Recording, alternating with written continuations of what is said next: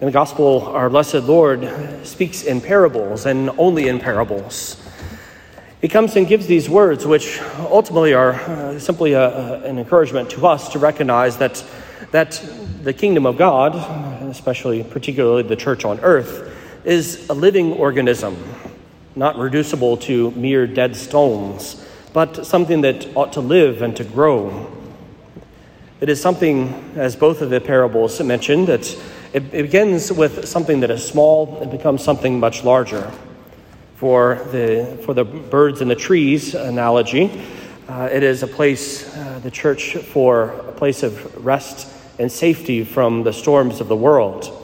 And it is for us also, in the second analogy, nourishment for our soul unto eternal life by the daily bread that is offered to us in the Holy Eucharist.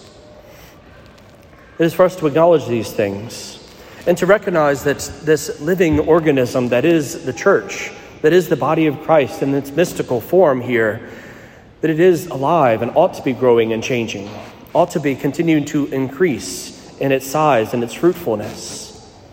And one of the most effective means of doing so is exactly what St. Paul speaks of today in the epistle, namely by example. St. Paul, writing to the Thessalonians, he tells them, "You know how I was among you, and now you have become imitators of me and of the Lord. Furthermore, you have become a pattern to the Macedonians and the Achaeans." And in this we see what the church is supposed to do. This is how the church grows.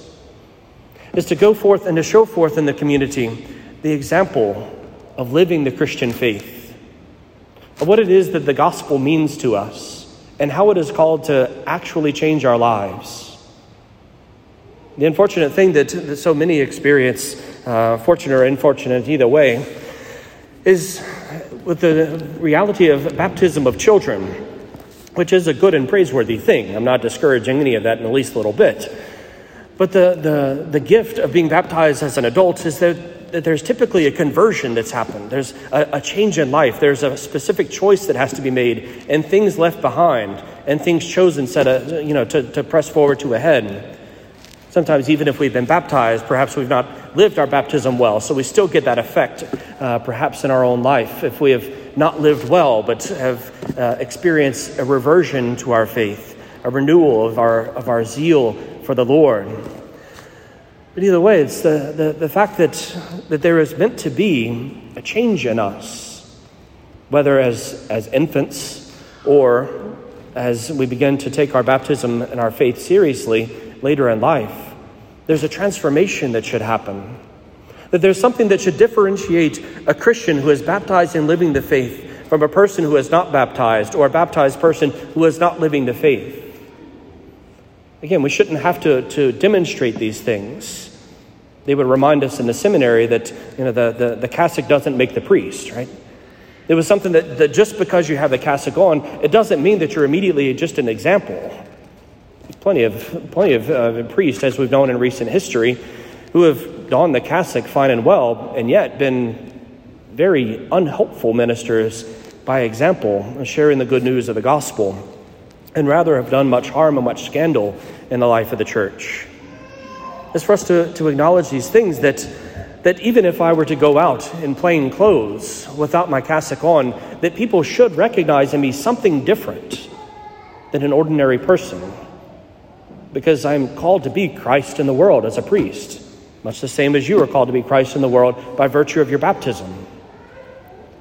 They should recognize something is different about these ones. This is the example that St. Paul sets. That he goes and he actually simply lives the faith in its fullness. And so it doesn't mean that we have to do extraordinary things. It doesn't mean that we have to go out and to become the next Mother Teresa and start religious communities or do these incredible works that are kind of world renowned. It's for us simply to live the vocation that is yours and mine. It's each of us to live our state in life and to live it well and to live it full of our faith. Full of our faith. Not simply kind of in some small way, allowing our faith to inform us here and there, but to allow the faith to be the foundation of everything. to allow our faith really to be the thing that defines us. It's the saddest of things that so many individuals, will come for the funeral preparations. A family member has died. I want to say, what's most notable about them? Oh, they love the Tigers. They love the Saints.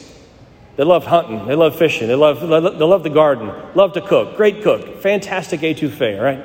We'll see all kinds of things. And in the end, I'll kind of have to prod them. Well, were they in the Knights of Columbus or Catholic Daughters, or did they go to church regularly? Oh yeah. I mean, they went to church. Yeah, of course. And it's kind of like faith is not a thing that defines them. Faith is really kind of an afterthought of, they love the Tigers, also they were kind of Catholic. And if that's our faith, we have missed it. We have missed our faith. The faith is to be the thing that defines us. Please God that every last one of us, on the day where our family members are gathered together with the priest to be able to go over what our funeral plans look like and to be able to reflect upon things, the thing that they will say about us is they loved our Lord. They loved the faith. This person they always had a rosary in their hand. The Bible was worn out from having been read. Always had the Imitation of Christ or some other spiritual work at the bedside. The charity that they had towards others was amazing. The love that they showed for others, the mercy they gave. These are the things that ought to be the trademarks of us. These are the things that please God would be the most beautiful thing. How fantastic it is as a priest not to have to resort to the goodness of the Tigers at a funeral mass, but to speak of the gift of faith. And faith lived well. Because that faith is then manifest in those who are around them, that they've received the faith too. It doesn't mean it always catches. None of us have a 100% success rate in the faith of others being passed on.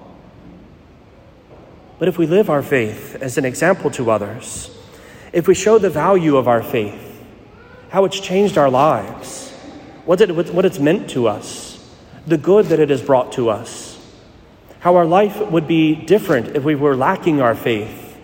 How it will be less than what we experience, less joyful, less full. How is it that our faith has brought us to show beauty to the world, to speak truth in the world, goodness in the world?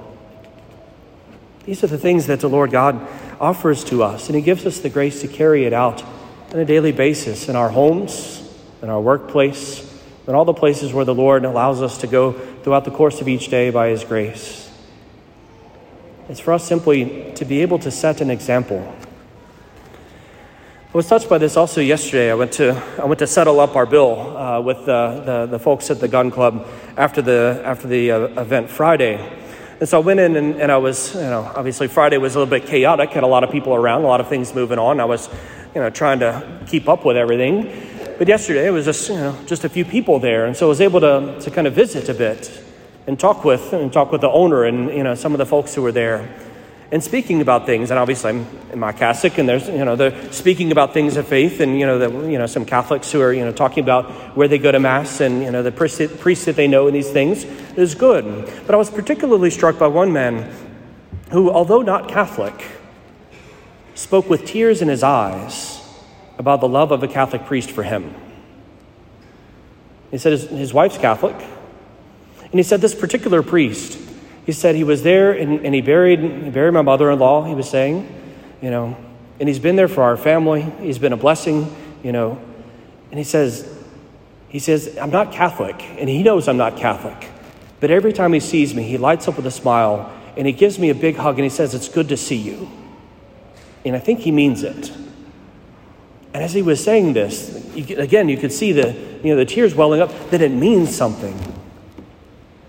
The man, again, Christian, yes, but not even Catholic, understood the goodness of the heart of the priest and was raving about him and says, I need to go to Mass to see him again this weekend. I'm not sure if he's going or not, but at least it puts something in his heart to be able to go again and to see the one who had been setting an example for him, to see the one who had loved him, and to receive something of that love that just radiated. And this is the example that can be set by every last one of us. We don't have to be priests to be good examples, I hope.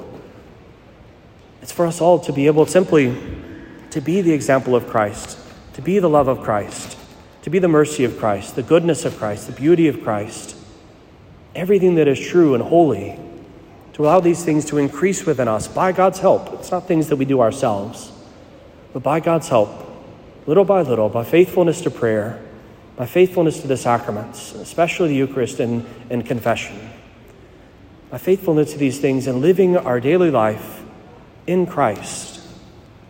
Incredible things happen. An example is set for the world. That renewal happens in human hearts. And the little mustard seed that we are in the midst of the world also can become a giant tree.